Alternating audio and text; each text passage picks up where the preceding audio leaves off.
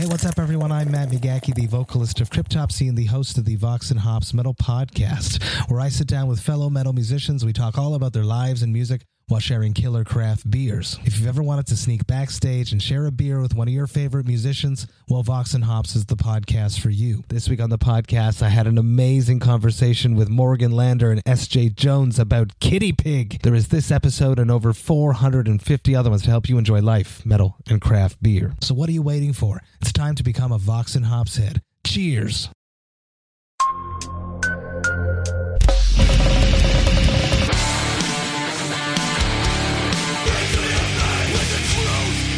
Welcome to the Punk Rock MBA podcast. What's up, everybody? I'm Finn McKenty. This is the Punk Rock MBA podcast. Today's guest is Kelly Mason. Kelly does a lot of things. The thing that I know her from originally, and maybe you know her for, is being a touring photographer. She's been out with a bunch of bands, most notably The Wonder Years and Neck Deep. That is how I originally met her. I don't actually remember how, but that's how I know her. I know a lot of you have questions about that, specifically about music photography, so we talk about that on the show. She's a super talented photographer, but also has a really good mind for business, and just in general, she's a very smart, analytical person, so I really like the way that she looks at things. But she is much more than just a photographer, and that's what we talk about. She's one of these people that just, I think, has the ability to excel at pretty much anything she sets her mind to. She's done a few different things. She's had corporate roles. She has made her living reselling vintage clothes on Poshmark and other places. I'm sure that if she wanted to start a car wash, she could do that too. She's just one of those people, and I always love sitting down with people like her and doing my best to figure out how their brain works and what I can learn from them. So, super good conversation. Really happy to finally get her on the podcast. I had to chase her down for a while, but I'm glad I did because this one is awesome. One of my favorite episodes, so definitely check this one out.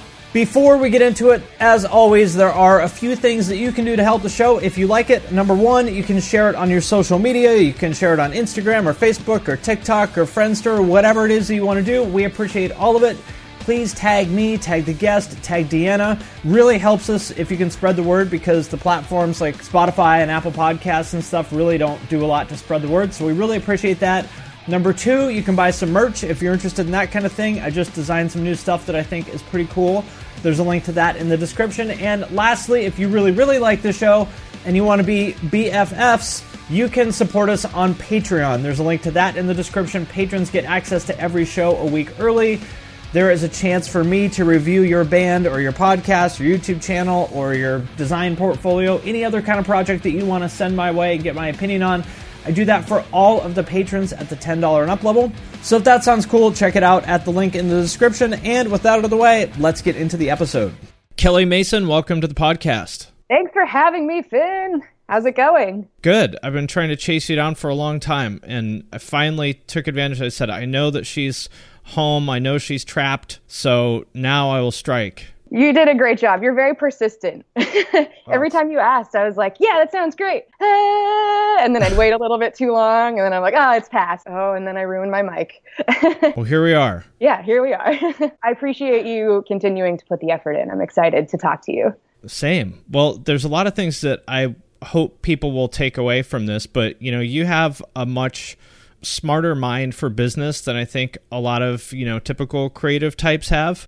So I hope that people can take away some insights there. And, you know, you're also really smart, I think, about de-risking your life. So I think that's another important thing that people could take away from it. But maybe you could start, like, what do you actually do these days? Because I know every time I talk to you, you're kind of doing a different thing. Not in an unfocused way, though. I feel like you're just smart about having your hands on a lot of different things. Yeah, I don't know. I think I'm pretty good at living in the moment. Well, actually, I had a proper career job for about 1.5 years.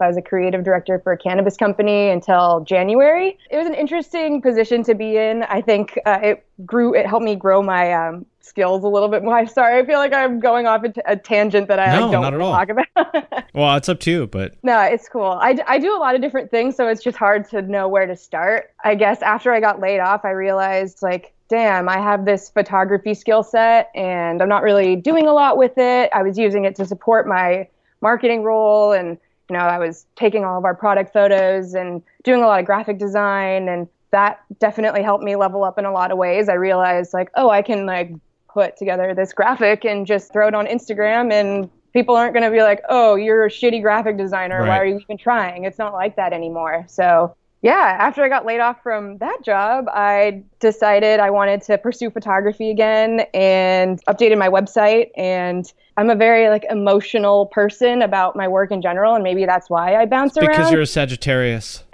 I'm a Scorpio. Even worse. But yeah, so I built my website and just, tried to write some blogs about what I was knowledgeable about. And on the side, I just have a lot of retail experience. So I started getting out and like thrifting. And I don't know, I just dive so deep into whatever I get into that, I like got a little derailed, got super into thrifting and reselling. I bought like $1,500 worth of clothes just to build up my like closet right when I got laid off so I could, build this other business. I live in the Bay Area, so I feel like what it's like in Seattle. You just constantly have to be thinking of ways to make money. And I just did not see photography being that lucrative. And I'm pretty good at selling stuff online. And I already had a Poshmark closet. So that was like the first couple months of this year. And I had also booked a bunch of awesome events that got canceled with COVID. But see, this is a great example of how you de-risk your life. And like for a lot of people,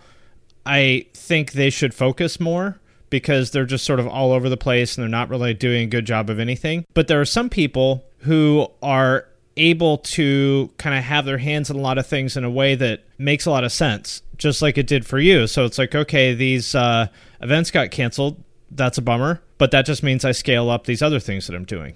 Totally. Like I can't be that bummed about all my work disappearing. I mean, I can, but for one, everyone's going through it right now. And two, where's it going to get me if I'm just sad about my like disappeared photography career? And also that's not really a healthy way to think about it. There's a future, and I think that there's lots of ways to leverage the internet to make the most of your specific skill sets. And it's definitely a matter of figuring out what you as a person are good at and not what like Finn McKenty is good at, and then trying to do exactly what you do. It's taking these little pieces of advice from somebody like you and trying to apply that to like, what do you already have experience in? I got a business degree from UW and I had a retail focus and I worked for Zumiez for 5 years. I just had like a ton of like clothing knowledge and I was always a little ashamed of that. You worked for Abercrombie and yeah, it's a very useful skill to have these days, like you could just whip up a shirt really quick and sell it and don't have to hire somebody to do it for you. And it's weird because it seems like that is an easy thing to do, like doing a simple shirt graphic, but it's totally not. It's definitely not. I remember when I first started using Photoshop, I was like, how do you make a layout? Honestly, I was like 12 trying to make a guild layout for my Neopet. You figure it out. If you like want to do something in Photoshop, you just Google the thing that you're trying to do and then you piece it together and do that thousands and thousands of times over 10 years and you're suddenly a master. Well, it's interesting to me that you would say that. It seems very kind of obvious to me because any piece of information that you could possibly want about how to do anything is out there for either free or super cheap. And it just kind of baffles me. And I'm not trying to get up on my high horse or anything. I just literally don't understand why people don't take advantage of that. Like if you just how to do X, you'll find like a million results and people don't do it. I always wonder about that too, because I definitely have been that person. It took me a long time to realize, oh, everything's on YouTube. I think maybe it's coming from like an institutionalized educational background of like that could be. A teacher teaches me everything. A professor teaches me everything. I get my info from like scientific papers. You have this like established, like, I don't know, sense of where you can learn information. And I think YouTube just never was that thing. And then I realized like, oh my God, that is a totally wrong way to think about this, especially with creative things. Like I definitely deprived my creative self for a long time with my like business mindedness. What do you mean by that? Like it boxed you in certain ways, or? I just never thought that I could make a career being a creative. I just was like, music photography is always going to be on the side. I'm just going to do all this because I'm passionate about it. I don't really care about making money. I just want to like be good and make friends and find good bands and support those bands. That was like what really got me started, was going to local shows and like finding all these like undiscovered gems and then talking about them. Again, I think you have a similar experience. Yep. I just have always gone with the flow for better and for worse, I think. Well, you seem to always be up to something promising. I'm glad it appears that way. I definitely get super into one thing at a time. And then I'm like, this is my thing now. And then after like 3 weeks straight of not thinking about anything but that thing, I just burn out, hit a wall, and then like have the worst emotional week of my life. And then I like level out. But yeah, that's something I really struggle with. And with this bracket thing I've been doing too, I went through that. Yeah, let's talk about that. So tell everybody what that was and kind of what you're doing with it now. So I made all these like March Madness brackets for mid-2000s emo bands. I've made like 30 of them now, covering all sorts of topics. And put them on Instagram. And I put them on Instagram. They're in my Instagram stories. I did it because, well, for one, I saw a mid-2000s emo bracket going around that had a bunch of bands that weren't part of that era. And I was like, dang, I really want to make my own. I know Photoshop. I can probably do this. So a few weeks later, I was on Facebook fighting with somebody I went to high school with about whether Good use of your time. Yeah. Well, it's some girl. Never mind. I'm not going to go into that. I was just like, well, Alicia, you are so wrong. They're not an emo band. They're pop punk. More like, the earth is not flat. Can we have this conversation? Oh, no. Okay. I see. Yeah. So I would realize that energy was very poorly spent, like going back and forth with this person. And I have this project that I knew I needed to work on, and it felt like the right time to channel my energy into something. So I just opened up Photoshop and spent 8 hours making the first mid-2000s emo bands bracket. And I posted it. I did not know what March Madness really even was. I was like, oh, basketball, I guess, uses this, but whatever. I'm just going to put my favorite bands in here and I'm going to put them against each other. So it was emotionally seated. And then after like 12 hours, or maybe the next day, it blew up. Like Halsey posted it. And oh, wow. Somebody from 5 Seconds of Summer posted it, and like Machine Gun Kelly maybe. I couldn't even keep up. I was so confused about what was going on with my account that I couldn't. I didn't realize it got reposted like at that level. Yeah, just the first one, which is hilarious. But yeah, that was a wild time. I was really just...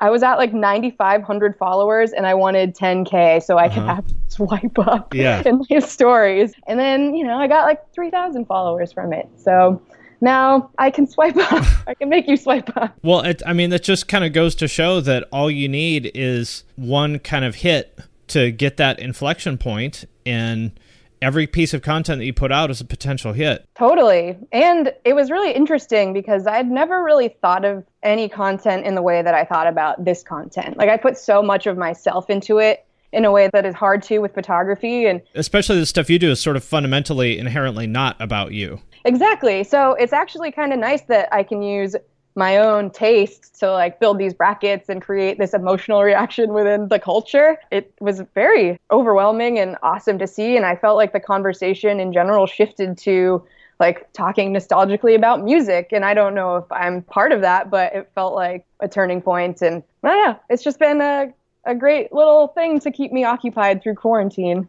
The thing that I think is really interesting about this, so I don't know if I talked to you about this, but I've been doing this, like doing some like coaching program for social media with people. Yeah. And one of the pieces of that I'm working with people on is kind of doing something along the lines of that. I'm calling it a like magnet, which is a thing that you can put out that every time will get, solid engagement and build your audience and followers. And it's not going to be the deepest relationships with those people, just like the 3,000 people you got overnight. They don't know who you are. They don't know anything about you, but they're already unfollowing me. Yeah, but that's okay. It's part of the process. You got some new people, and then once you bring them in, now you have to build a relationship with them and help them get to know you, all that stuff.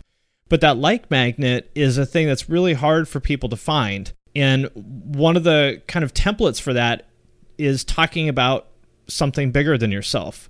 For example, a genre of music or a sport or a hobby or history or something like that.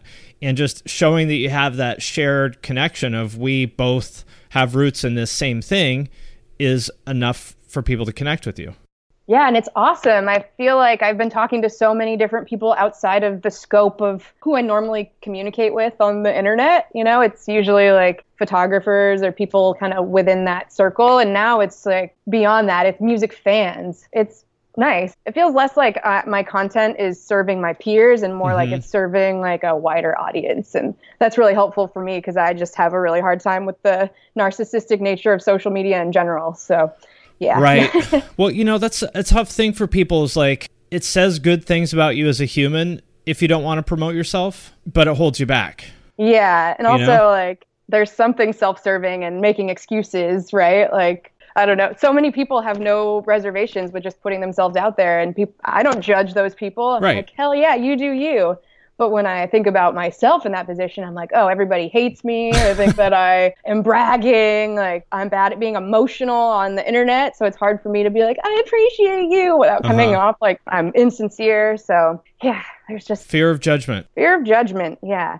I mean, I think that's fostered through being on the internet from when it was like a very toxic place too. Do you think it's less toxic now? Because I do. Oh, absolutely. People are actually like learning etiquette in school, right? Yeah. And like parents are becoming an age where they understand like what is actually happening with social media. Like when I was first on MySpace or LiveJournal or whatever, my mom didn't even understand that stuff was happening. Now there's just more of an awareness of like that world in general. And there was some nasty shit on LiveJournal. Oh yeah. Like kids just being absolutely hateful to each other. Oh damn. I guess I don't know if I really tapped into that part of LiveJournal. I was in the Thrice community, Beltsville, and then there was a t-shirt surgery community. That's all I remember. And then also divulging way too much personal information about my teenage affairs.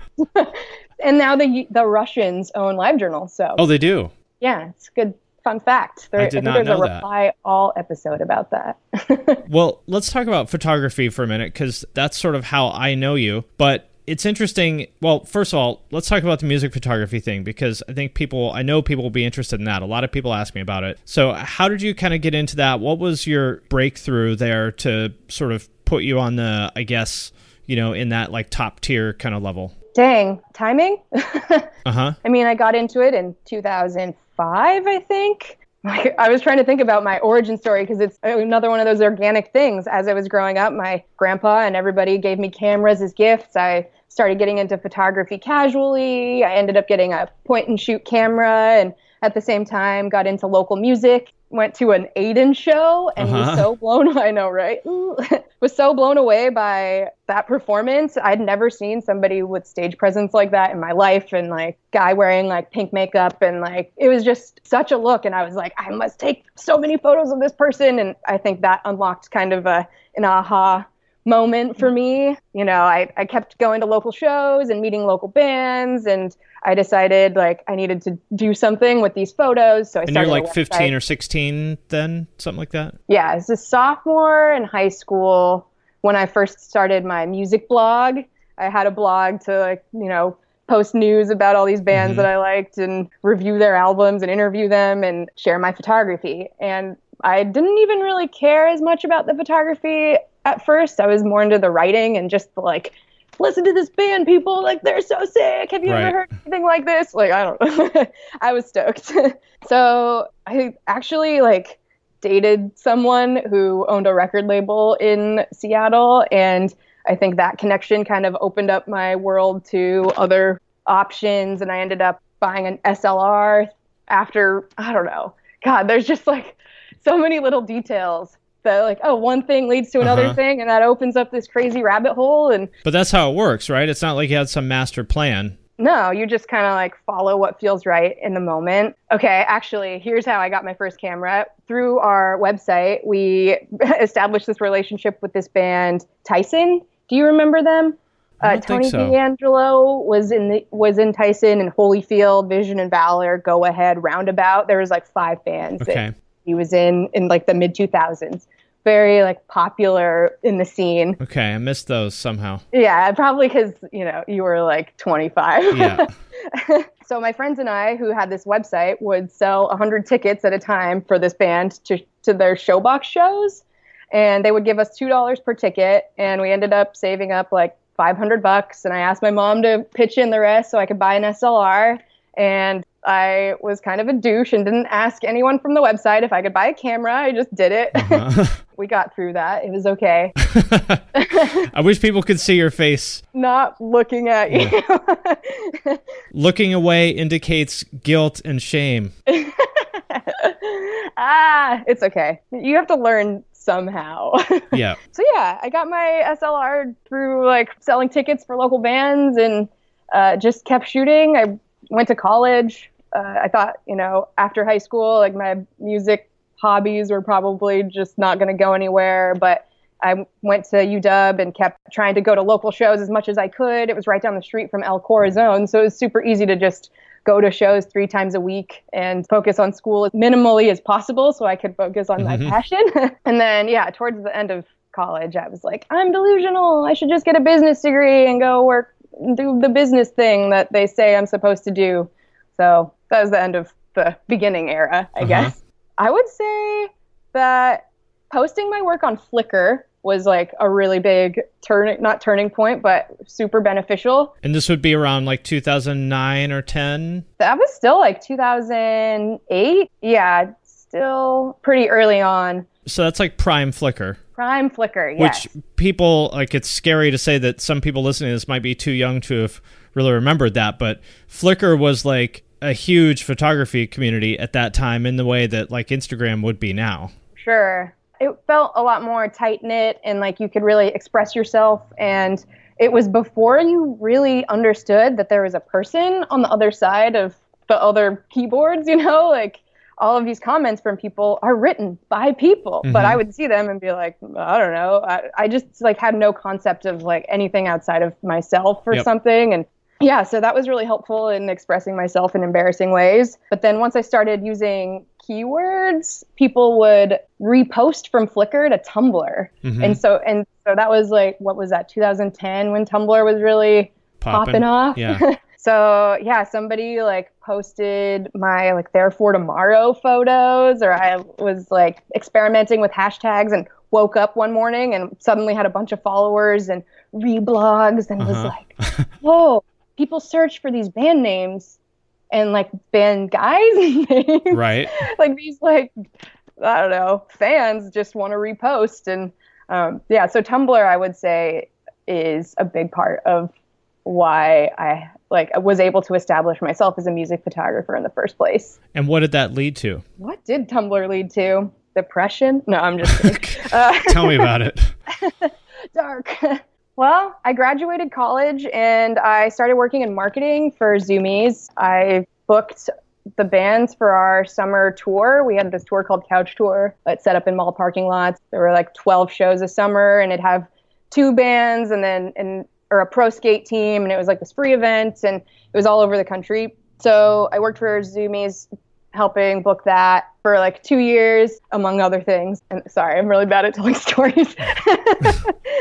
No, that's okay. Yeah. And then I was like, wow, I don't want to work for a corporation. This really sucks. I make $26,000 a year with a marketing degree, working in marketing in a time when I should be making like 40. So yeah, I think I just was sick of donating my skills to a corporation and realized that I would much rather struggle through life for the next 10 years figuring out how to do what I want to do than do whatever a corporation wants me to do. Make someone else rich. Exactly. But it's also, getting corporate experience is so helpful. If you can wrap your mind around how those systems work and apply them to your own business, I think that's a really positive takeaway. Yeah, that's a good point. I'm really glad that from working for Abercrombie, and I worked with Procter & Gamble a bunch, who make Swiffer and Febreze and Tide and all that stuff. I learned so much about how to do things the right way. You're just not going to learn that on your own. And you can tell the difference between, not to say that everyone who came up on their own and doesn't have corporate experience, it's not like they're all idiots or something like that. But, there are times where you can kind of see the way this person does something, he or she just, nobody's ever explained, this is how you do it the right way. Right. You got to learn the rules before you break. So there is a lot to be said for that. The number you have reached is 100.7 WMMS. It wasn't just a radio station, it was a lifestyle. Cleveland is a rock and roll city for sure. Get down! The Wrath of the Buzzard. WMMS. Cleveland. The rise and fall of one of the most iconic radio stations in America. Profiles, The Wrath of the Buzzard. PROH Files. Subscribe now wherever you get podcasts. Hey, this is Dewey Halpus, host of Peer Pleasure on the Sound Talent Media Podcast Network. Join me each week as I explore another long-form conversation with one of your favorite musicians, actors, comedians, or creatives.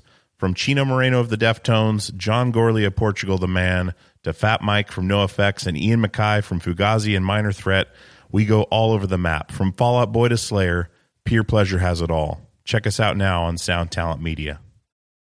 But first, I want to thank DistroKid for sponsoring this episode of the podcast. If you're not familiar, DistroKid is a digital music distribution service that musicians use to put their music into online stores and streaming services. So in plain language, if you have ever wondered how to get your music on iTunes, Spotify, Apple Music, YouTube Music, Amazon, Deezer, Tidal, and many, many more, there's like dozens and dozens of different streaming services.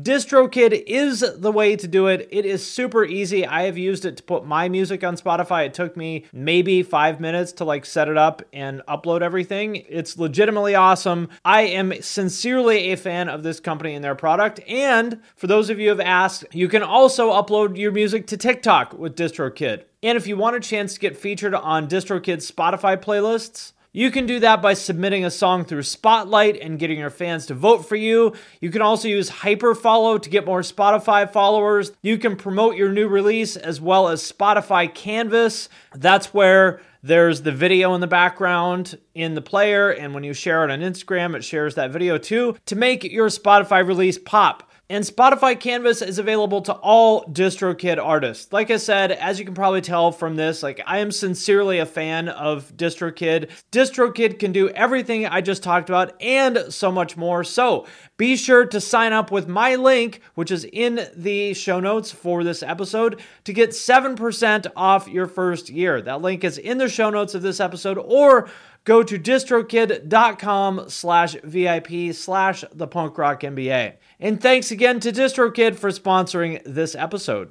I think of you as a touring photographer, but that's not actually... Well, I haven't told any stories about touring yet. Yeah, and so what... Well, no, but that's interesting because my point there is that that's really only one kind of facet of what you have done, and kind of maybe not even the biggest one. I guess you're right. I just remembered that my Zoomies story ends with me meeting Adam Elmakias at Bamboozle. Oh yeah, I was an intern when I first started at Zoomies, and I wasn't supposed to go to Bamboozle, but my coworker was on house arrest and couldn't leave the state. So I got to go to New Jersey, and all these photographers I admired were there, and Adam was at a tent nearby, and I just went and introduced myself, and we became friends over the weekend, and then I started helping him write copy for his website. I was editing interviews for him within a couple weeks. And am I that boring, Finn? I'm just kidding. And I kind of forced my way into helping him because I was like, dude, you have all these skills, but you have a couple things to work on that I can really help you with. Mm-hmm. So I ended up working with him for 4 years, doing pretty much anything under the sun, from licensing images to agencies to writing all the copy to designing all of his merchandise. And then we got to a point where we took that merchandise on tour. So we went on Warped Tour 2015. That was my first non-Zoomies Couch Tour. So I did do the Zoomies Couch Tour, and that was part of my corporate experience. Mm-hmm. But Warped Tour was my first real tour. I was a merch person. I got up at 7 o'clock every morning, went and got my stuff off the truck, set up, and sold all day, and was, among the last people to break down at the end of the day. So it's the hardest job of my life. There's a common thread here, though, that you've just continually created these opportunities for yourself by just putting yourself out there, whether that's, your website when you were in high school, going to shows, talking to people, bugging Adam, all these different times. You're not going to get these opportunities if you don't go find them. They're not just going to come to you. Yeah, exactly. And I felt like music photography was a really great way to network at first because I could take some photos and then I could go seek out the people in the band later and be like, check out this cool photo I took of you. You have a reason to talk to them. Exactly. So there's like a social crutch there that was really helpful. I'm so awkward in general, and I would always just lean into just being uncomfortable. Like, if you feel uncomfortable, that's okay. That's good, right? You're pushing yourself if you feel like that. Like, I've felt uncomfortable coming on this podcast, but now I feel less uncomfortable. Good. Yeah, I feel great. So you did that for a while, and you stopped doing a lot of what was kind of the peak of the music photography stuff? Well, after Warped, Neck Deep took me on tour in 2016, and they needed a photographer, just a photographer, and I'd never toured as anything other than production, blah, blah, blah, blah, blah, all the things. So I didn't tell them I've never toured as a photographer and just went for it. And a few weeks in, they're like, wait, this is your first time? I'm like, yeah, it's cool, right? No worries. And they're like, you're doing great. Oh my God. So that was nice. I think I also toured with the Wonder Years for the first time that year, which it's another story of I met the Wonder Years through Zoomies. They did an event with us. I was like, you guys are so awesome. I need to be around people like you all the time. And they had a photographer at the time, but I kept in touch with them, and I always dropped that little seed, like, hey, if you need a photographer, hit me up. And they're like, Kelly, we have Mitch. Jesus Christ. And literally 5 years later, I ended up living with the drummer, and he asked me if I wanted to go on tour with them. So that's just, another one of those okay, put lots of work into putting yourself out there, and things will happen eventually. And patience, too. I mean, you're saying the Neck Deep tour was 2016. You started taking photos 10 years before that. For sure. That's a long fucking time. That's super true. I never really had a goal to tour. I never thought I could as a woman, to be honest. I grew up in a time when nobody looked like me, and I just kind of did my own thing, and I've always tried to do what other people aren't doing. It's just naturally how my brain works. I'm like, that's already done. How can we make it a little bit different? So I've always said that I hope that I can tour once a year forever. That's a hard balance, because if you are touring with a band, they probably want to work with you continually and not just bring you out here and then let you do your thing, and then maybe over here they'll bring you back. So I got lucky in that way with Neck Deep and the Wonder Years, I guess. Yeah. A lot of people would say, oh, wow, you worked with these big bands. Now you're in the club. You can take that and keep moving up the ladder Adam has with working with Diplo and shit. But you didn't. You kind of pulled back from it. Yeah. I don't know, man. I'm very sensitive. I know I've said that a couple times, but being on a bus is hard. It's great when you're with the right people, but being on a bus as a photographer, it's just something that I haven't fully gotten used to the feeling of yet. And I think I just have some weird issues with feeling like my work is always shitty. So I have this constant feeling that I'm not good enough to continue to try to tour, despite the fact that I've toured and have proven myself to myself. And I also kind of feel like I have more to offer the world than just being a tour photographer. I love that. And like I said, I would do that once a year forever if I could, but I just feel called to do something bigger and inspire other people to take control of their creative businesses and not feel trapped by their circumstances. I certainly agree with that. Yeah. You really put the work in.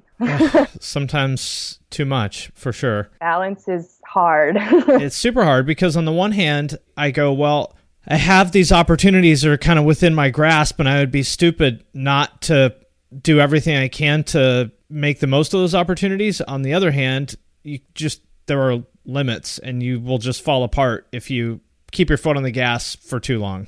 Yeah. And when you're just good at things, you have a lot of options. So you really have to prioritize your life and figure out what your personal goals are, and try not to just be okay, what does my audience want? Is that I just need to serve my audience? You need to serve yourself too. And that's something I really learned with brackets is when I make a bracket with music I don't know, I just want to quit. I'm I never want to make another bracket.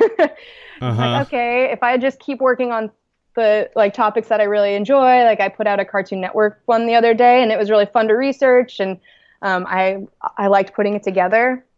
I just I'm trying to lean into those feelings more and just making sure that I'm staying true to myself too and not just trying to make people happy. Tell me more about that, because that's definitely something I have been thinking a lot about recently. Just like serving yourself and your audience. Yeah. I mean, I don't know. I think it's a constant struggle.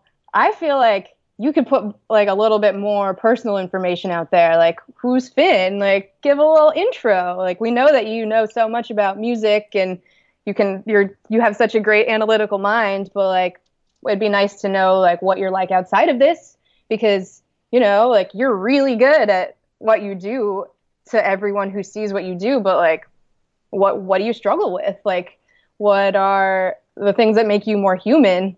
I think that's really hard for me to share, because I don't know, maybe being a photographer makes me a perfectionist. I always just want the image to be perfect, but that's not really the tone of the internet anymore. I think people don't like that. Yeah. I think you just posted a video about this, how you did like a stream of consciousness style like podcast or video, and it got way more views or listens than something that you heavily produced, right? Oh, I mean, that's happened all the time. I mean, I'm sure you've seen that too, that there's some things that you kind of just quickly barf this thing out and people like go apeshit for it. For sure. And you're like, really? That one? All right. And then this other thing, you kill yourself to make it the best you possibly can and nobody cares. And that's just kind of the nature of the beast. It's so true. It's so true. Well, my thing is like, I'm not scared of like showing imperfection. I just don't feel like anybody would care. Yeah, I would care. I mean, I don't mean nobody, but you know, 15% of your women audience. No, I'm just kidding. Yes.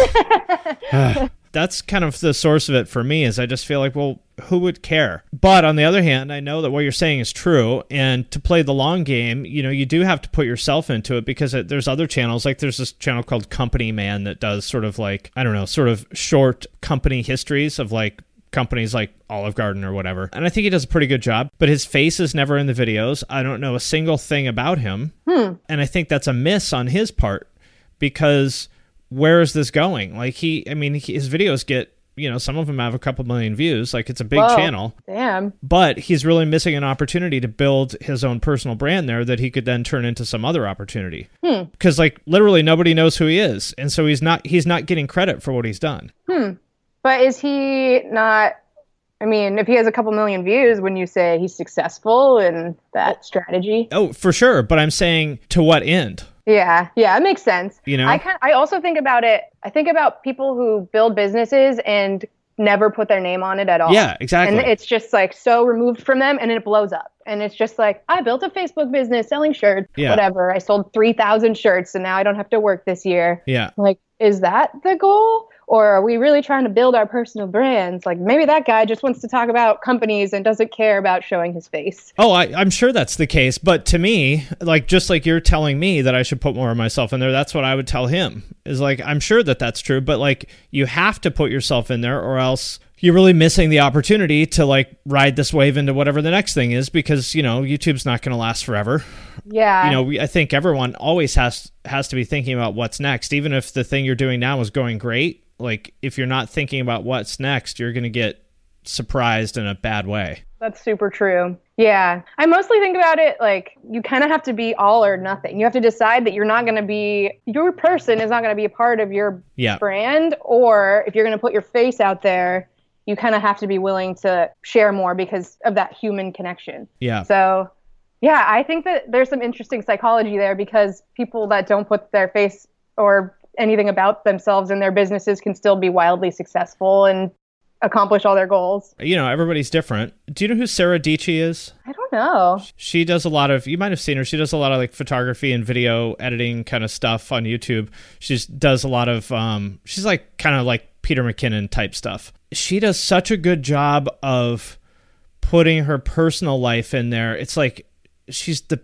masterful job of that. Like, in a way that never feels like forced, or like it's never a distraction. It's never like, shut up, Sarah, why are you talking about? Like, it just feels totally right that she's showing you their new apartment before she does a review of the new iPad. You know what I mean? Yeah, I always admire people who can do that. And that's so smart because now it's like you like her. Exactly. It's not just like, tell me about the iPad. Like, you want to know more about Sarah, and that is what will create the biggest potential opportunities for her. Yeah, that's so true. Yeah, that's such a struggle for me. Some people are just really good at like sharing what they're feeling, and I think that is really what it comes down to is like, okay, this person is like letting me into her life, telling me how she feels about it, and there's like this whole story that's happening, and yeah, it's relatable, but I can't do that. But you should. I know. I just have a really hard time with it. I'm like, I know concrete things like business concepts and things that work for me, but I also, I don't know. I just have such a hard time. Like I said, self-aggrandizement that's hard. Yeah. Well, I mean, that's again, that says good things about you as a human.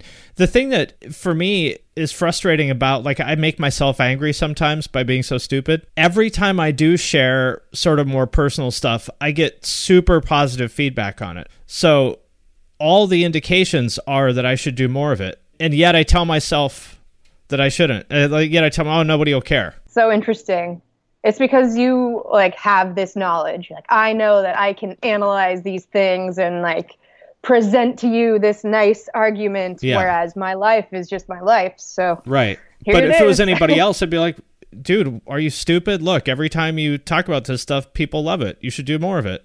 Super true. Quit being so dumb. But it's like, it's so easy to tell other people what to do and so hard to take your own advice.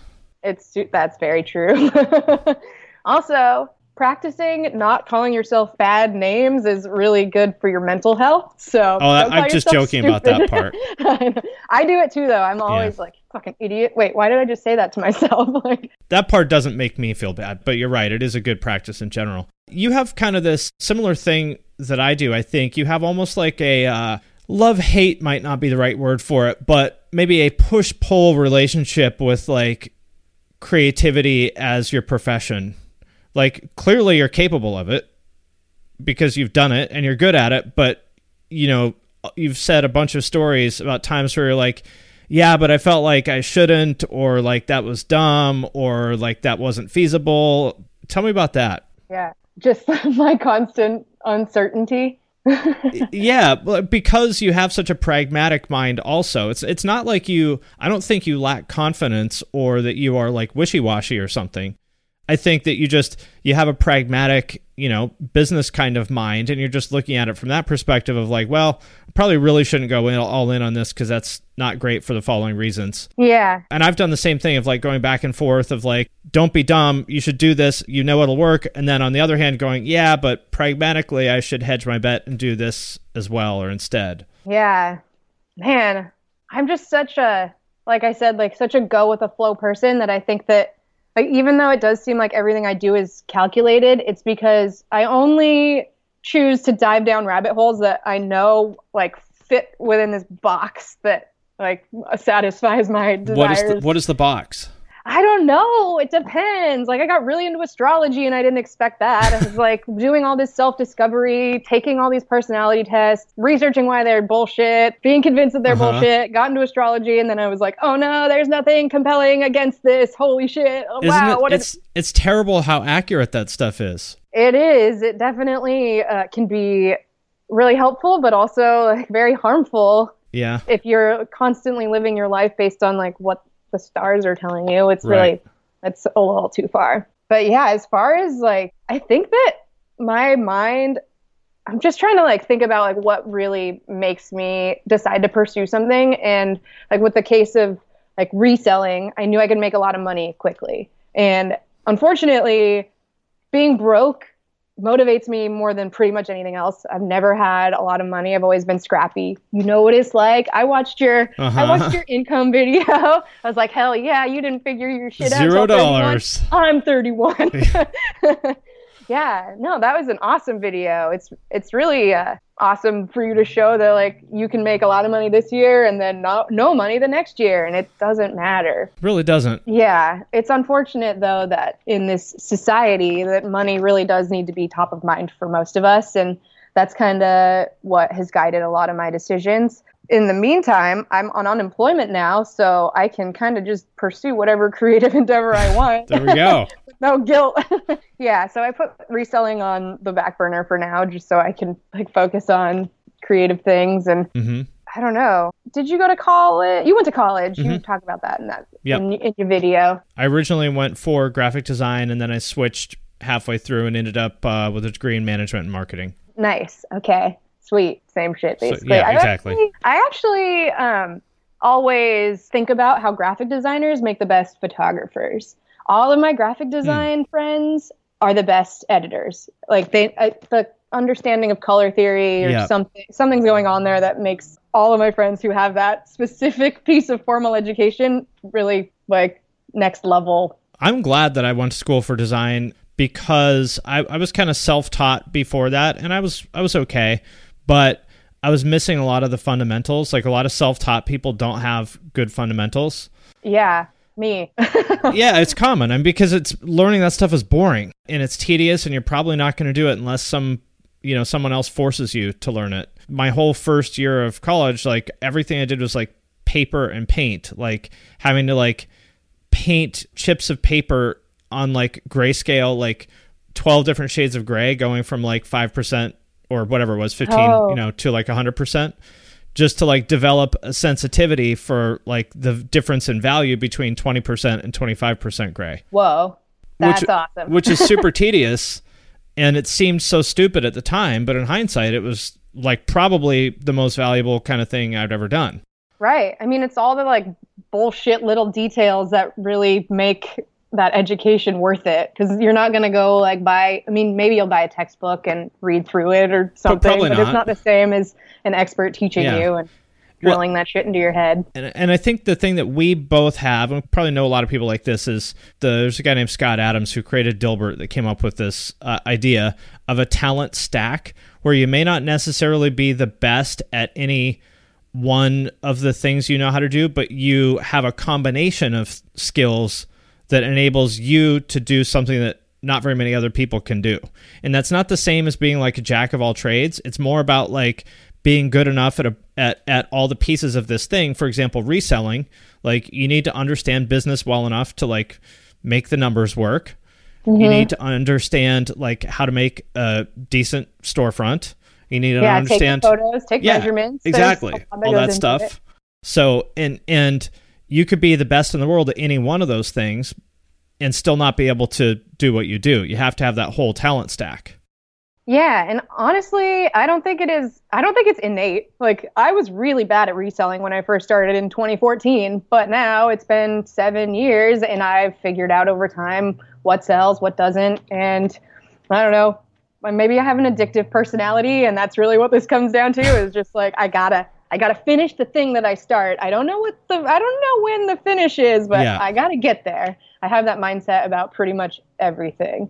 So that's why I can spend 8 hours working on one thing and finish it in one go, but then also apply that to like starting something and then never knowing when it is done. How can you know when anything is done though? I don't know. With Poshmark, I just hate it now. So I think if you have those feelings, then that's a pretty good indicator. But you're right. Like there's no finishing point. And I have that problem when I'm on social media too. I'm like, I need to know what everyone's thinking right now, what everyone's going through. I'm not like actively saying that, but I think that's what my brain is doing. We're scrolling and trying to get to an end point that doesn't exist. And that's when my brain breaks. So, and I think maybe if I'm able to conquer that a little bit more effectively, maybe I can create more and put myself out there more, because I'm not just inundated with other people doing things better than I'm perceiving that I can, I guess. Yeah, or they've created the perception that they're doing it better than you are. That's super true too. There's another thing there that I wanted to ask you about, because you've done a lot of these things and you've achieved success in a lot of them to the point where you've probably done, I don't know, 3 or 4 different things that other people, that's like their whole life goal is to do this thing. And you've done like 3 or 4 of them and you're like, you know what? Never mind. I want to do something else. That's a funny way to put it. Well, but it's true, right? I mean, like people go, I would just die if I could go on tour with one of these bands and be a music photographer. And you did it and you're like, all right, this is cool, but or man, all I want to do is just resell clothes. This is amazing. You did that. But yeah. and I don't think that's because you are flaky or something like that. What I wanted to ask about is like, because I've had similar moments where like you get to what you thought was the top of the mountain, and you thought like, oh, I'm going to get, mountain. Yeah, I thought, oh, I'm going to get here, and then I'll go, I made it, I can chill. And then you get there and you're like, all right, that's cool, but I don't feel any different than before. I still feel the void. Yeah. Yeah. And then, before you feel a sense of like completion with the thing, you're already climbing another mountain. Right. And I go back and forth on whether that's healthy or not. Oh, well, I don't know if it's always healthy or always unhealthy. Sometimes, No, it has to be one or the other. Everything has to be A or B. Oh, yeah, I forgot the internet works like that. That's how my brain works, which is another thing I try to work on is like, being a little less rigid. It's okay. I mean, as I was saying before, I think having that personality is what makes you thrive in like the internet world. It's like you're really just good at doing this one thing and like sticking with it forever. Yeah. It's hard to do that. Like serious props for starting your channel and just like continuing it to where you're at today. It's really inspirational. But then on the other hand, you see people that are still doing this thing and you're kind of going, man, you should probably think about the next thing. Yeah, maybe people just don't constantly think about self-improvement the way that we do. I don't know. Maybe they're more relaxed, happy people. Yeah, probably. They don't feel like something's missing all the time. Yeah. I don't know. I think I have this thing where I like really love people, but I also get really overwhelmed by people. So if I can like put myself in a position where I can like access a lot of people while also like keeping myself like closed off, that's like the best of both worlds. Yeah, as far as feeling like there's constantly another mountain to climb, I think that's just going to be like a lifelong thing for people like us, and you just have to accept it and maybe try to like reflect a little bit more and appreciate like what you've made. And journaling is really helpful. I've started trying to do that more often. And I don't know. I always felt guilty for reflecting on the past. What's the point in talking about shit that's already happened? Who cares? Right. I still feel that way. I know that that's wrong, but that's just how I feel. To me, the past is like, after you unwrap your Christmas presents and there's all just the wrapping paper and boxes and shit, I'm like, okay, just get rid of that. We don't need that anymore. Yeah, exactly. I mean, there's a balance there. Yeah, no dwelling on the past for sure, but acknowledging that you do awesome things and like giving yourself a pat on the back every once in a while, maybe that will help with the never-ending need to climb more mountains. Yeah, I've been feeling recently, I mean, I'm incredibly grateful for everything that, I'm doing now. It's awesome and I'm really happy with it, but I'm also sometimes kind of feeling like, where am I going with this? Do you have like goals for all of your channels? And yeah. So like, what I would like to be doing full time in another maybe 2 years or so is doing like the social media coaching stuff, helping individuals or companies tell their story. For example, like my kind of, do you know who Grant Cardone is? No, I don't know who anyone is apparently.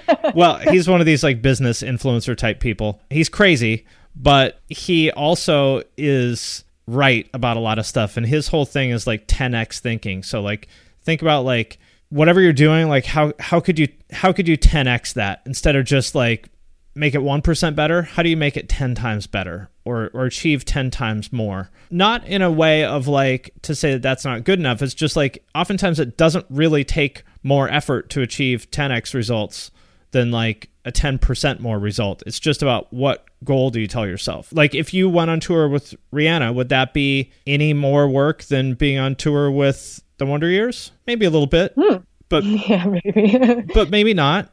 Who knows? Yeah, I definitely have like a weird complex about working with artists that I deem too good for me.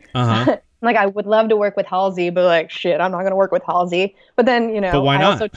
I toured with Paris. Like I don't know. I don't know why not. Right. Exactly. So that's what I've been trying to like work on. And so like my 10x goal is like, I want somebody like Amazon, because I'm a fan of Amazon. Amazon Web Services is terrible at telling their story. It is a company that has absolutely transformed our entire way of life because they are the biggest cloud computing provider, and everything that we do now basically runs on cloud computing. They're terrible at telling that story. I want them to pay me $1 million to help them tell me how to tell that story. Do you think they want to tell that story? Yeah. Well, if they don't, they should. I mean, do you think the attitude about Amazon is at a point where people care about their story? AWS is, they have no choice. The story is there. It is what it is. You know what I mean? That's the whole thing, is you don't have a choice but to tell the truth and to be yourself. It just is what it is. I think Amazon Web Services is great. I think people should consider other consumer shopping. But it's not consumer shopping. It's just like Netflix runs on AWS. Yeah, and like LinkedIn. Everything does. Everything does. Yeah. Like AWS and Azure. I mean, I'll tell the Azure story too, whatever. But anyway, anyone's individual feelings about AWS aside, my point is, like, that is my 10x goal. That's what I'd like to do in like a couple years. I want someone like that to pay me $1 million to help them tell their story in the way that it needs to be told. Hell yeah. And at first I thought that was like, I was like, all right, well, I'll set this crazy goal. But then instantly I was like, but that's not crazy. Like, them paying me $1 million, considering that Amazon, like AWS makes something like, I don't know, $7 billion a quarter. Holy shit. If I was to help them just make the tiniest difference in their business, to pay me $1 million for that would be like the easiest check in the world to write. Right. That's crazy. That's like when we met when I was with the Wonder Years, and you were like, yeah, you could just probably, pitch a project to Microsoft for $150,000. Yeah. They need creative content producers, so just be that person. Exactly. Someone's got to do it. And and as soon as you say something like that, it instantly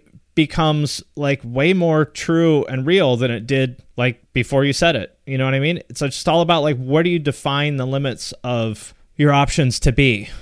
It's very interesting. 10x thinking. I feel like it's so hard when you're really in it to even like let your brain get to that point. If you have a system for doing the thing, then like, why would you change it up? But especially for people like us who are like very pragmatic. And the reason why we're able to do what we do is we're the people that say like, all right, well, hang on a minute. Did you think about this and this and this and this and this and this and this? No, you didn't. So screw you. So step aside. Let me take care of this. Yeah, exactly. It's not even like from a self-serving place. It's more like, hey, I think I can help you. Yeah. It's just like, just let me fix this. Yeah, this is really bothering me. Yes, can exactly. You just let me in? Thank you. Yes. Yeah. That's a good skill to have. I think most people don't really fully think about other people. Everyone's so wrapped up in themselves and like, just anything you're thinking. Like, you might think somebody hates you. They think you hate them. Like, there's, And it's all made up. Yeah. Feelings are not facts. Opinions are not facts. Nope. It's so hard to remember that when you're constantly inundated with all of the things. But I try to remember, like you were saying with your music blog back when you were a kid, or even on Flickr, that you put this stuff out there without any kind of expectation or without, hesitation or fear or anything like that. I try to put myself back in that state of mind because I'm certain that now there's things that I'm like holding myself back just because I'm overthinking it in a way that I wouldn't have when I was 15. Yeah, that's such a thing.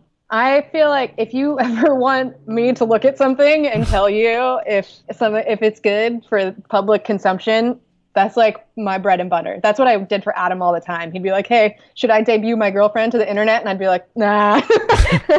And then they'd break up. No, that only happened one time. But like, just, having somebody that you can rely on whose opinion you actually value, I think can help you move past that. I'm sure you have lots. I am very glad you mentioned that because there is something specific I want to run by you offline because you would be a great person to gauge the viability of this idea, I think. I'm excited. Yeah. Well, that's probably a good place for us to wrap this up. Any parting words of wisdom or anything that you would like to add for the world? I would say do what you love, follow your passions, be a good person, and live, laugh, love. I was just going to say like laugh. I don't know. Tell dumb jokes. Don't be afraid to be yourself. And try lots of new things. Where can people find you? Ooh, they can find me on Instagram at Kelly Mason, or my website's kellymason.me. You can find my Twitter, but I'm not going to tell you what it is. All right. Well, thank you for being on the podcast, and hope to see you soon once the world goes back to normal. Oh, yeah. Thanks so much for having me, Finn. I'll talk to you soon. All right, my friends, that does it for this episode of the podcast. If you made it this far, thank you. Thank you for listening. We sincerely appreciate each and every one of you. If you want to help the show, there's a couple things that you can do. First of all, share it on social media. If you share it, tag us, tag Finn McKenty, that's me, and tag Deanna Chapman, that's a producer. Second thing you can do, if you really, really, really love us and really want to support us, you can support us on Patreon. There's a link to that in the show notes. You can leave a review on Apple Podcasts or wherever else you're listening to this, or you can do none of that, and you can just sit at home thinking about how awesome this podcast is. That works too. Again, thank you very much to each and every one of you for listening. We sincerely appreciate it, and we'll see you next time. Hello out there. Yes, hello out there, everyone. I'm Hal Schwartz. And I'm Flynn McLean. Together we host None But the Brave, a podcast dedicated to the music and career of Bruce Springsteen. Bruce and E Street Band are on tour right now for the first time in 6 years, and we're taking a detailed look at what's happening on stage in our bi-weekly episodes. We've also been recently joined by some very exciting guests, including rock journalist Warren Zanes and Stephen Hyden, Backstreet's Magazine founder Charles Cross, and Barstool's Kirk Minahan. If you're a diehard Springsteen fan, this is the show for you. So please subscribe to None But the Brave on your favorite podcasting platform, and we hope to see you further on up the road. Thank you so much. We'll be seeing you.